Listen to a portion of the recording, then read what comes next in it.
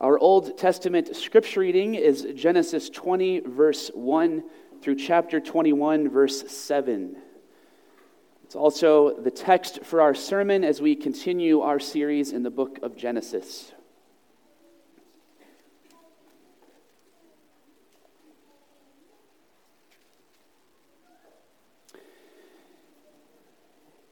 In chapter 17 and 18, we've had the renewal of the promise of the birth of Isaac.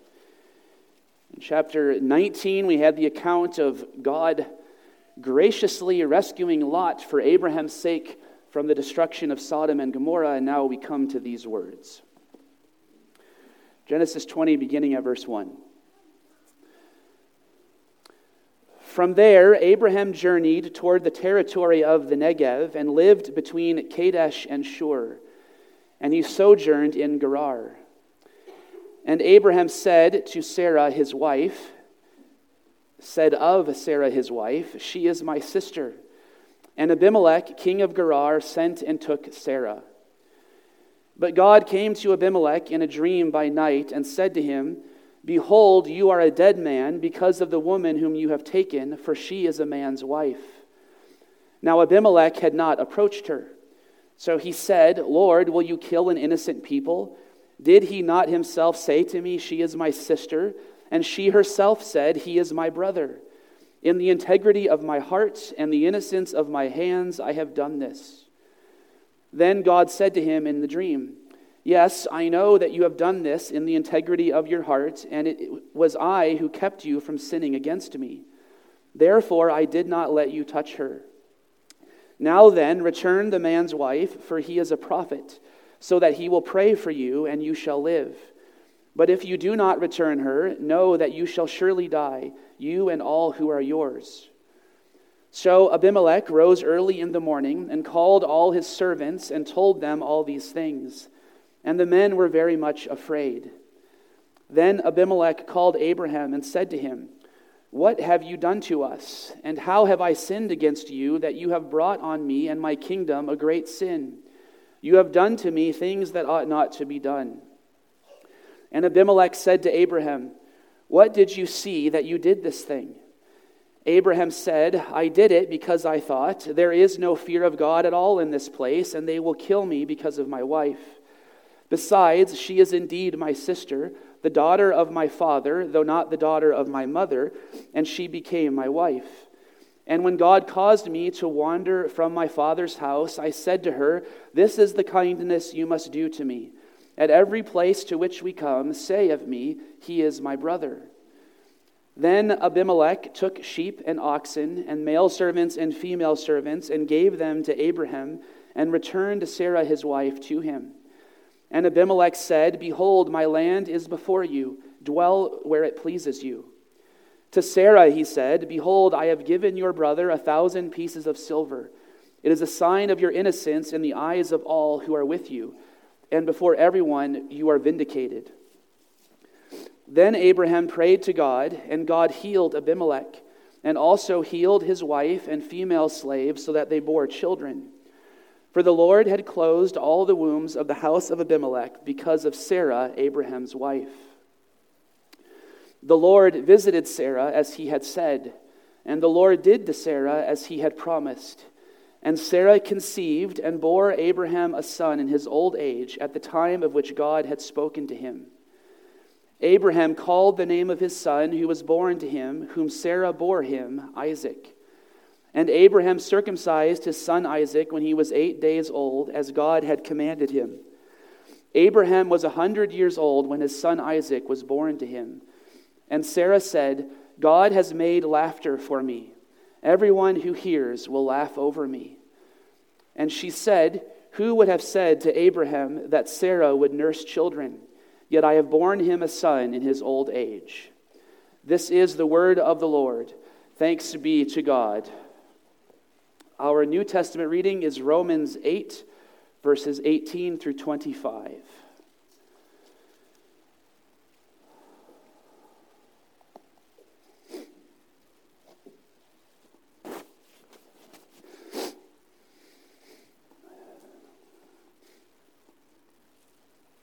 Romans 8, verses 18 through 25. For I consider that the sufferings of this present time are not worth comparing with the glory that is to be revealed to us. For the creation waits with eager longing for the revealing of the sons of God. For the creation was subjected to futility, not willingly, but because of him who subjected it, in hope that the creation itself will be set free from its bondage to corruption and obtain the freedom of the glory of the children of God. For we know that the whole creation has been groaning together in the pains of childbirth until now. And not only the creation, but we ourselves, who have the first fruits of the Spirit, groan inwardly as we wait eagerly for adoption as sons, the redemption of our bodies. For in this hope we were saved. Now hope that is seen is not hope, for who hopes for what he sees? But if we hope for what we do not see, we wait for it with patience. This is the word of the Lord. Thanks be to God. Let us pray.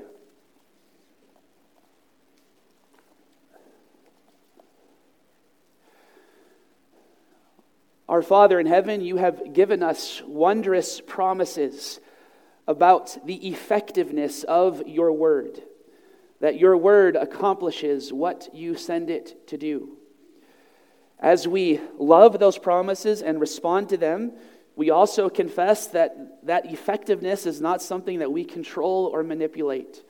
And so we pause now to pray for the presence of your Holy Spirit, asking you to be at work among us, illuminating your word, that we might rightly understand it, that we might receive it by faith, and that we might behold our Lord Jesus Christ and all that you have done for us in him. We pray that you would do this for us through this, the preaching of your holy word. For we pray in Jesus' name, amen.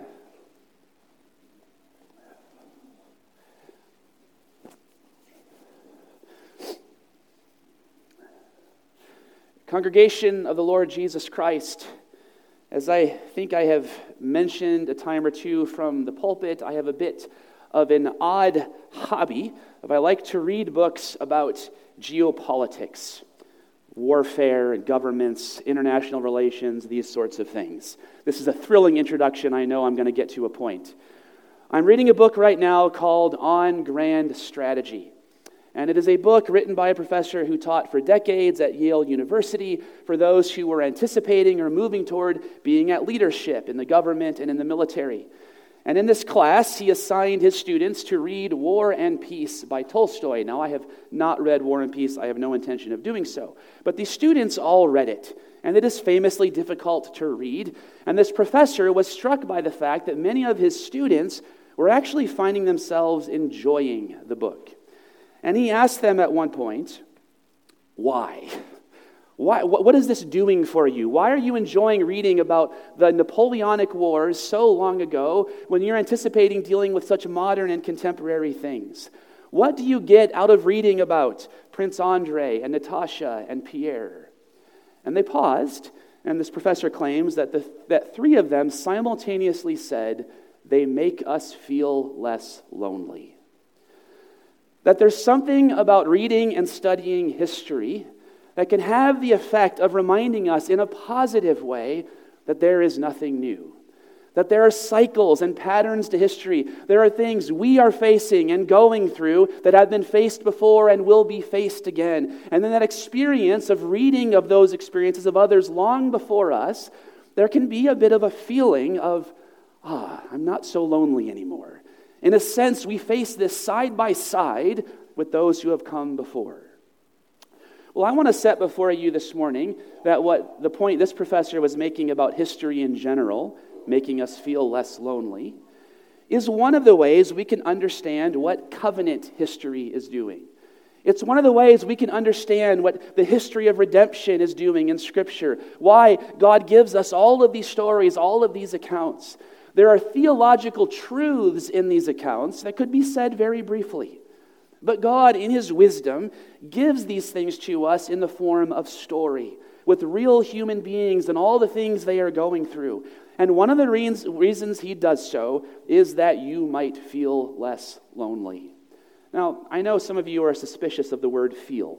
You shouldn't be, but just in case you are.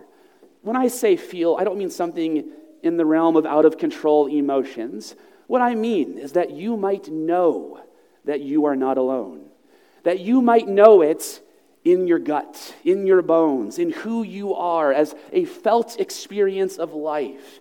God's word comes to us with one of the many things it is doing, giving us that conviction.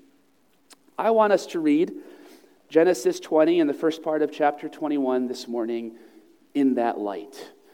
We're going to do this in 3 steps. We have before us a story. We are going to see, first, the cosmic scope of the story. Why cosmic scope? Well, I wanted C's. So the cosmic scope of the story. Second, the Christ shape of the story. And then third, the covenant richness of the story. First, the cosmic scope. Cosmic scope. Okay, you can roll your eyes at it. It's fine. What do I mean by cosmic scope? Really big picture. All of the world, all of humanity, all of reality is in view in this story we have before us. Well, okay, hold on. Let's look at the story first. The cosmic scope. What is happening?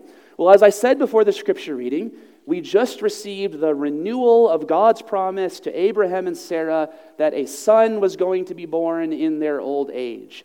This was the renewal of the promise God had given them of many descendants. That is what just happened. We had the story of the destruction of Sodom and Gomorrah.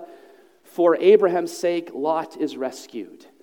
Now we come to these words that Abraham is journeying in someone else's land, sojourn in Gerar. Verse 2, and Abraham said of Sarah his wife, she is my sister.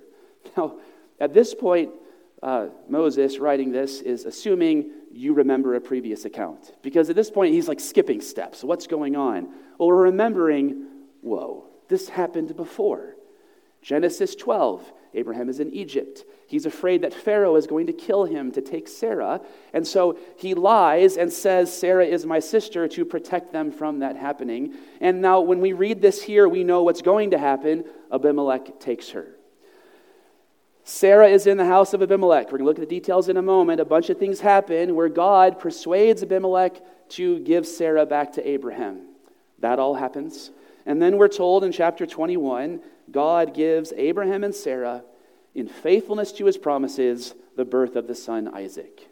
We can summarize the story. Right before everything is about to be fulfilled, Abraham and Sarah are threatened in the land of Abimelech. God protects them. God gives the birth of Isaac. However, there are some strange things in all of this. Many have pointed out, whole chapters have been given to describing the promises, the promise of a son. The promise has come multiple times, 3 main passages, in fact. Whole stories about how the promise was received or not received. And then when it comes time for the promise to finally be fulfilled, we get one verse. And the Lord visited Sarah as he had said, and the Lord did to Sarah as he had promised. There's a pointed focus, very brief, on the fulfillment of the promise.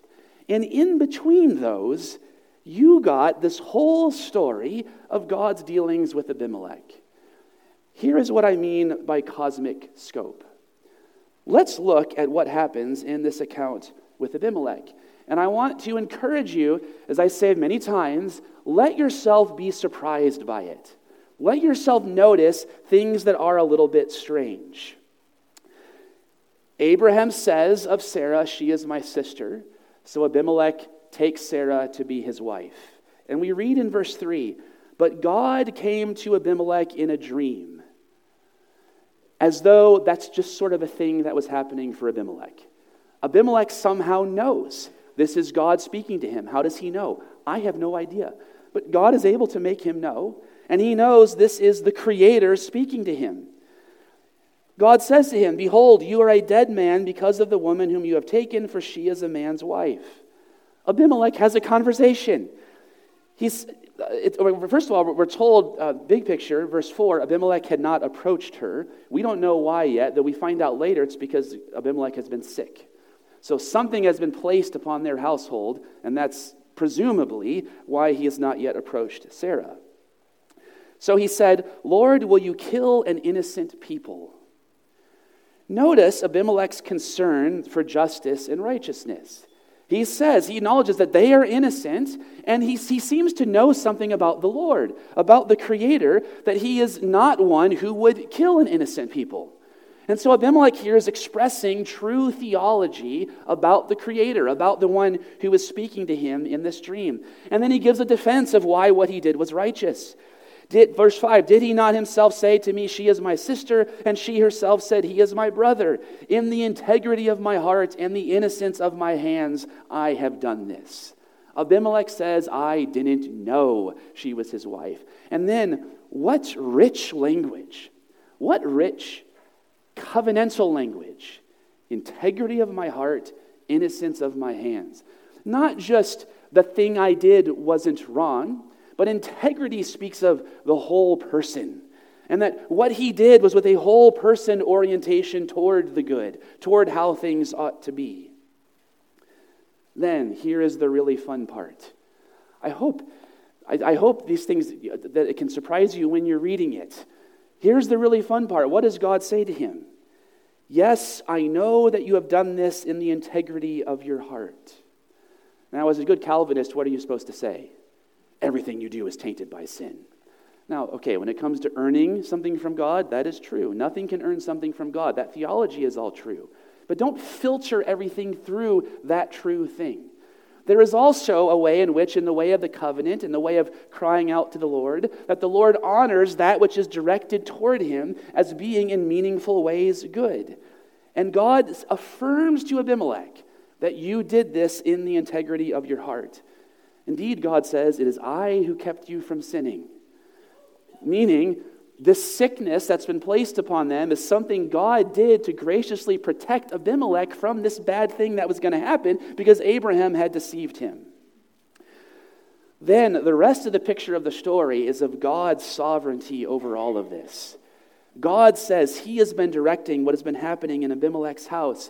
Abimelech then, recognizing what has happened, gives Sarah back. He lavishes wealth upon Abraham to make up for what he had done in taking Sarah.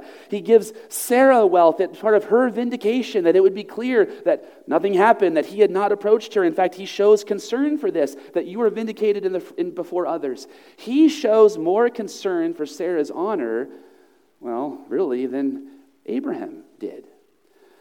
Now, we only have so much time here. We have to get to a second point. What's the point here? What do we notice? Abimelech, from the nations, from Canaan, is affirmed as in many ways being righteous and having integrity. God's sovereign dealings are at work in the house of Abimelech.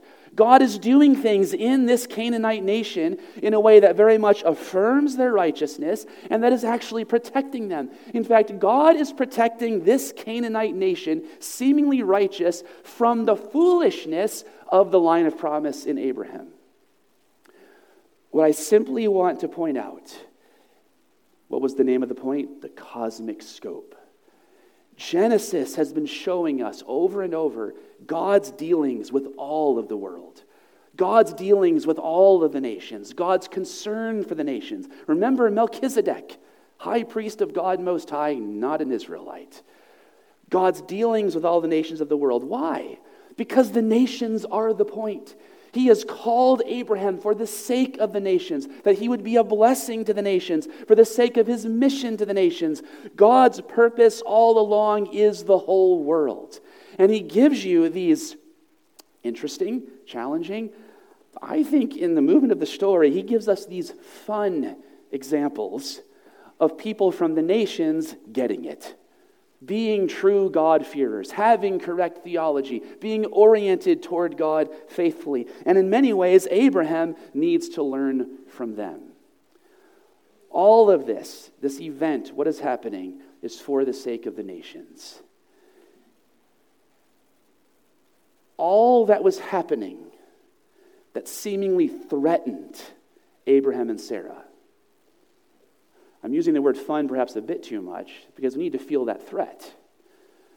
Why does Abraham do all this in the first place? He's afraid. He's afraid something's going to happen to them. They're going to they are weak in the midst of all these powerful Canaanite nations, and he is fearful that they're going to be lost in that. They're going to die in that the lion's going to be cut off in that. And what this account shows, again, cosmic scope, is that everything happening in the nations is for the sake of God's purposes. There is no chaos that God's people are caught up in. God is sovereign over all of it. And this must form how the church relates to the world in every time and place. This must make us feel less lonely. It has always been the case that the church's place among the nations seems fearful and weak. And it is always the case that God is at work in all of it for the sake of his promises. The cosmic scope of the story. Second, the Christ shape of the story. When I said in my anecdotal introduction, it makes us feel less lonely, that way of reading a story could lead in all sorts of dangerous ways. Where now it becomes a whole lot of, look how we are just like Abraham and Sarah. We need to pause here for a moment to talk about this. You know, I've told you, one of my goals in this series is not just that we would learn about these particular texts, but that we would be formed in how we read Scripture as a whole. One of our great dangers in how we read Scripture, especially the stories, is the way in which we want to relate to what is going on. We want to be the hero. We want to be Abraham. We want to be Sarah. So, newsflash for you. You're not the hero. And we must read the story with that in mind. Who am I? Who do I identify with? Who is me in this account? If the point is to make me feel less lonely, what is going on here? Who is that speaking of? Abraham is the recipient of the promise through which the lion would come, who would defeat the serpent and conquer evil. You are not that. Sarah is the great queen mother of the line of promise in the line of Eve, pointing forward to Mary. You are not that. If anything, well, here's really how we should look at this in the shape of the story of Israel. At this point in the story, my ancestors were, well, they probably weren't even there yet. I don't know how the history works. The historians can correct me here. But my ancestors at some point were going to be worshiping trees and rocks in Northern Europe. That's who I am in this story. Who am I? I am the lost nations. We should ask in every account, not who am I in this and what should I do or not do, but we ask, what is God doing for his people through this account? What is God doing for Israel through Abraham and Sarah and Abimelech? What is God doing for the nations through Abraham and Sarah? What is God doing ultimately for me through this account? And that is how we then can arrive at what I'm calling the Christ shape of the story. There is a great danger in wanting to boil down the stories in Scripture to a matter of individual spiritual experience. We want to boil it down. What was Abraham going through? What was Sarah going through? How does that relate to what I go through? And now how does God speak to me in the midst of that being what I go through? And if we do that, everything feels really relevant, and it feels really convicting, and it can feel really good in lots of ways. But it ultimately is oppressive and destructive because we can't be like the hero. We are not able to. And it turns out we don't experience and feel things the same way. If this is narrated as a matter of felt experience, now we all have the oppressive anxiety of, well, I don't feel that. I haven't had God speak to me in a dream. I have not had these sorts of things happen. And then we either triple down on trying to make it happen, or we try to talk like it does happen so people are persuaded. I think a lot of you know how this goes. It can feel relevant and convicting in a good way, but it's ultimately oppressive. Because it's ultimately not the gospel. We must ask, what is God doing in this story, in this history, for his people? And that is the path along which the text speaks to us. So, let us ask, I've said the question about 23 times now. What is God doing for us through these events? Well, what is the big picture of the story? But that the line of promise, if we're going to say, all right, who I relate to is people worshiping trees and rocks somewhere in Northern Europe, what is happening is that God is through these events working to rescue those people, to rescue people like Abimelech. He is through these events bringing about his plan of redemption to save people from all the nations. And the serpent, the dragon of Genesis 3, knows this. And story after story in the scriptures is of evil, represented by the serpent, attacking that line of promise to keep this from happening. And that is exactly what is happening in this account. When Abram and Sarah are sojourning in the land of Gerar, there is a chance here for that line of promise to get attacked. The serpent knows that one day the child will be born to that family who would defeat him, and he wants to stop that from happening. And here is his last-ditch effort. Well, there's going to be many more, actually, but for Isaac, this is his last effort to stop that from happening. Instead, what happens? In all of those things that are attempts to stop it from happening, it instead continues to move forward. Through all the things that evil does to try to keep the child from being born, simply serves the purpose of God's promises. In fact, here's one of the great thrilling things in this chapter, is that all three of the main promises God gave Abraham back in Genesis 12 have glimmers of fulfillment. God promised Abraham land. But what does Abimelech say to Abraham? In the land of Canaan. My land is yours. Live where your heart pleases. Abraham receives the beginning of the promise of land. God had promised descendants. Now, hold on. We know this is where Isaac's going to be born, so of course there's the promise being fulfilled. This is where I almost wish we had stopped at the end of chapter 20, with God opening the wombs of everyone in Abimelech's household. God showing his sovereignty over the birth of children. And him doing that in Abimelech's household as a foreshadowing of what he's about to do for Abraham and Sarah through Isaac. That is, the promise of children is being fulfilled. And what was the third promise? Blessing to the nations. When Abimelech is sick, God tells Abimelech, ask Abraham to pray for you because he is a prophet. And Abraham praying for you is what God will use to heal him. And this is what happens. Abraham is the means by which Abimelech is blessed, despite all of his foolishness. It is Abraham's prayer that God uses to bring healing to Abimelech's household. Do you see the intensity of that drama? It is the attack upon the line of promise, and through that story of an attack, all three promises are just further fulfilled. Nothing can stop God's purpose to rescue the nations. And indeed, everything that evil does, attempting to stop it, simply serves it. What was the name of the second point? The Christ shape. Because the day is going to come, the real last-ditch effort to stop it, when the serpent will have the promised one, the chosen one, put to death on a cross. All the forces of evil conspiring to do their worst. And at that moment, where it would look as though evil has successfully done its worst to put to an end God's plan to defeat that evil, it would in fact be the path along which evil would be defeated. Sarah, at the birth of Isaac, says, God has made laughter for me. In that, we see a Christ shape.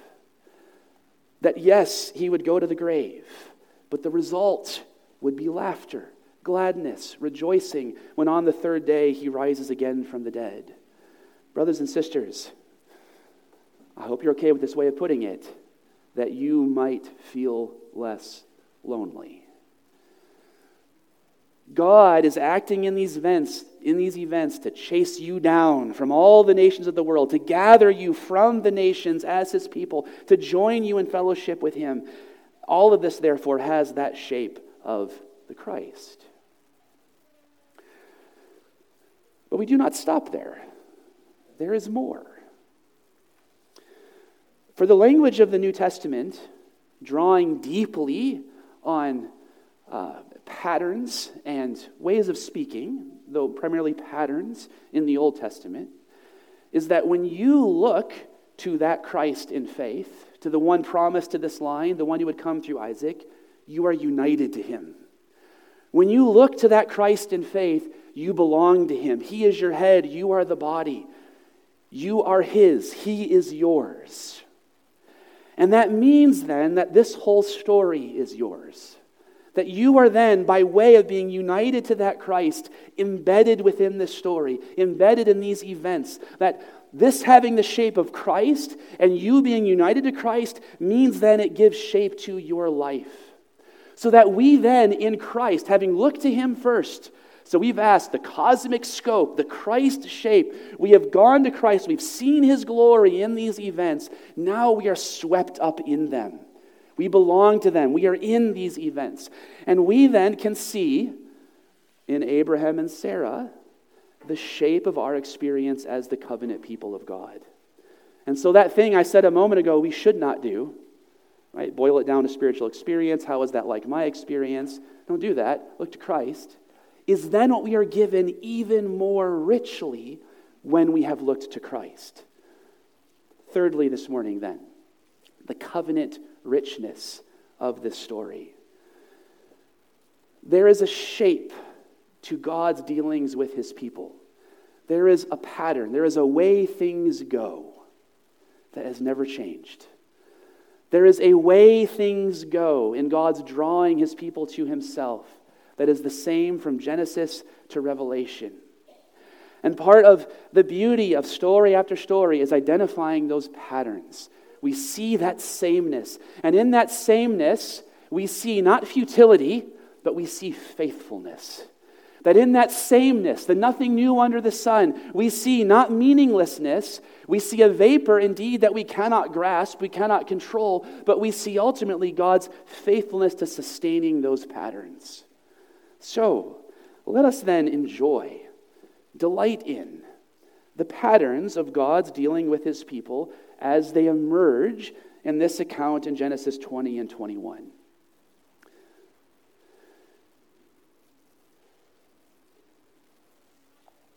A point we've seen many times. We're going to ask, all right, what are the patterns of God's way with his people? The way things go that does not change.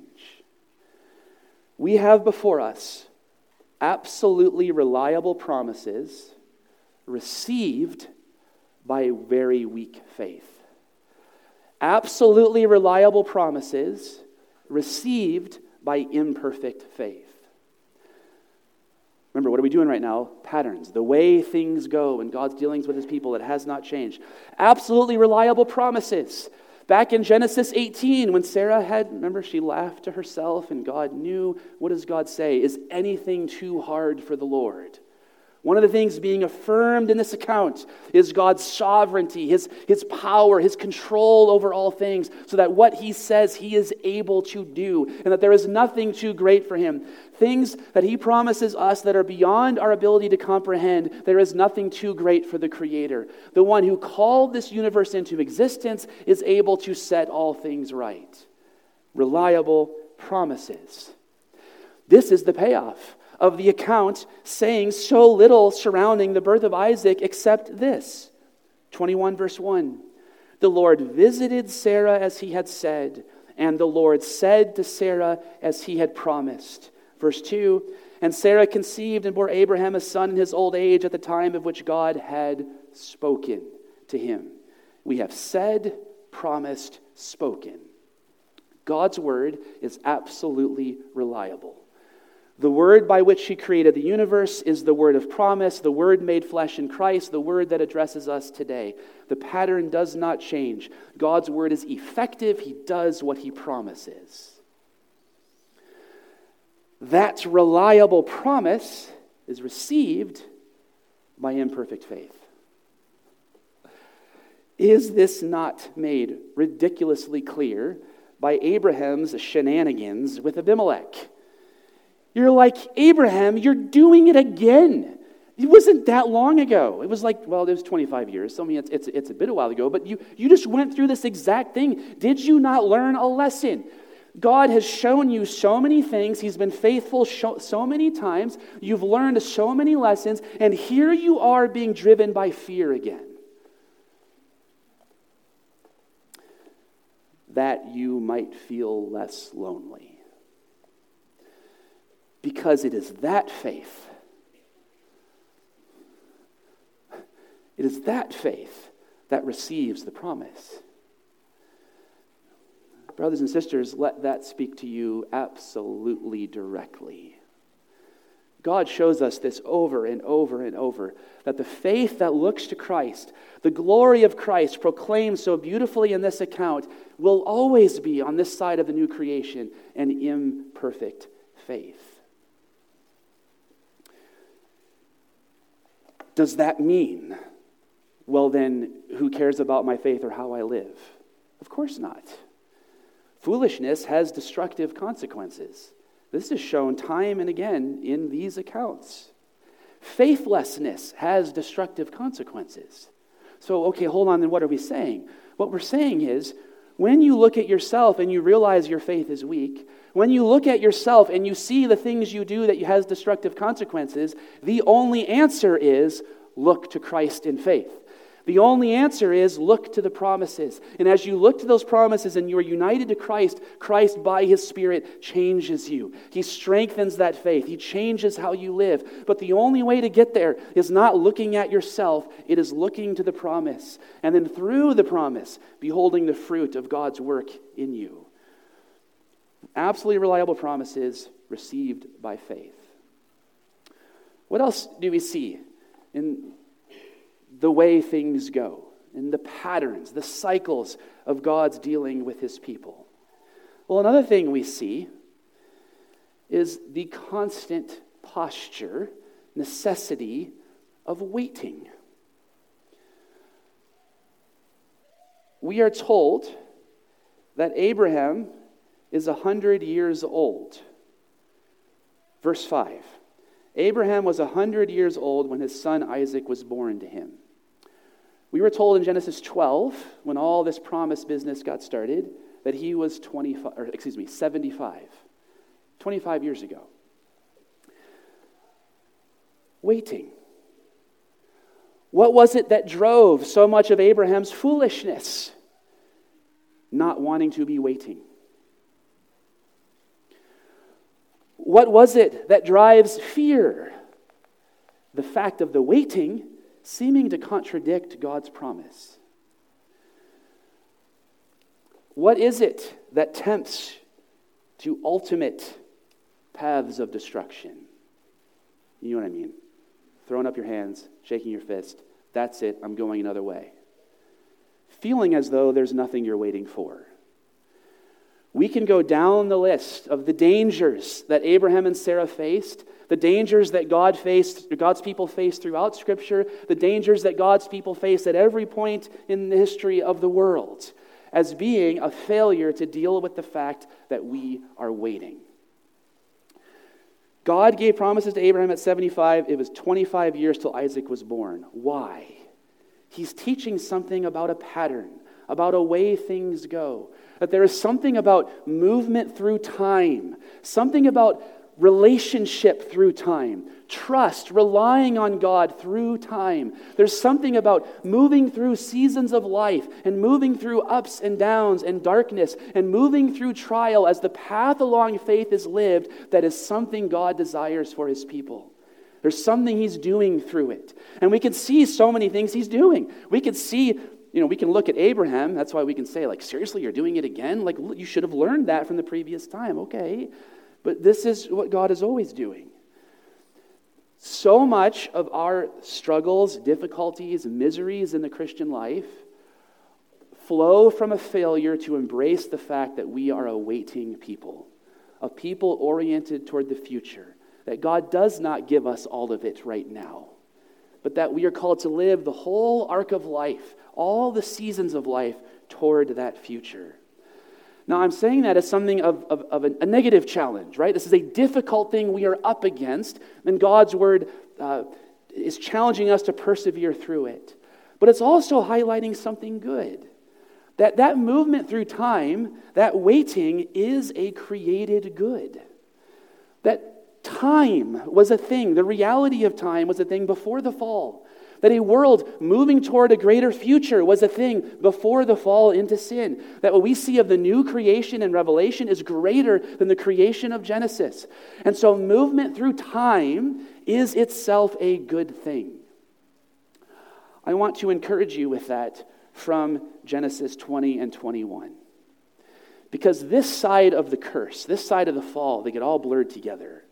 Movement through time is just kind of scary. Things decay. We know what it's headed toward. There's death over there. We know that. And so movement through time can take on a purely fearful character. But these sorts of accounts reveal to us that movement through time is something God is using. It is the way his purposes come to fulfillment. It is the way he does what he has promised. And that movement through time is something deeply, fundamentally good. It is a created good, and it is something he is using on this side of the curse for his purposes of promise and redemption. You are waiting. And that is joyful good news, because God has promised you what you are waiting for. And that's the final thing we see in our text as the way things go. God's patterns, God's dealings with his people in the life of the covenant. The words of Sarah, God has made laughter for me. Everyone who hears will laugh over me. Isaac is named Isaac, meaning he laughs. Back when Sarah heard the angel of the Lord giving the promise to Abraham, and she wasn't there, but she hears it, and she laughs to herself. And then God says, why did you laugh? And then she says, I didn't laugh. And God says, but you did laugh.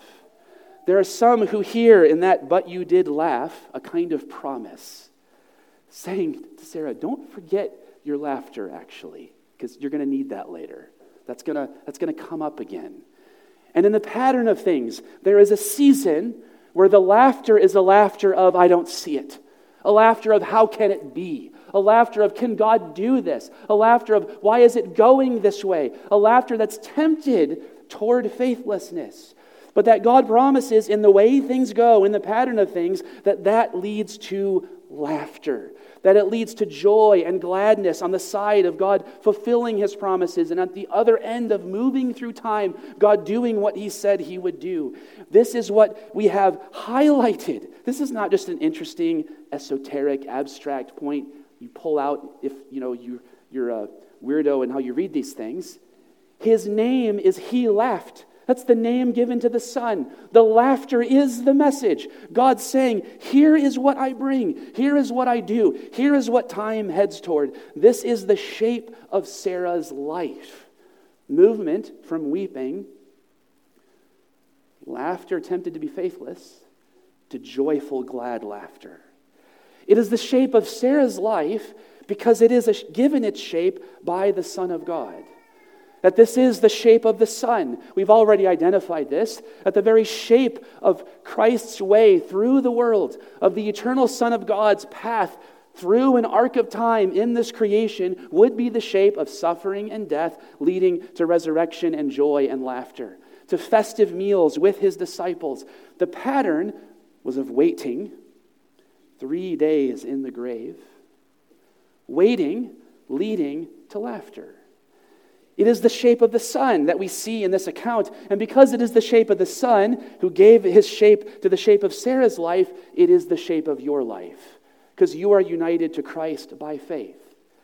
Genesis 21 verses 1 through 7 would tell us that one of the ways we should summarize what Revelation 21 and 22 promise is laughter.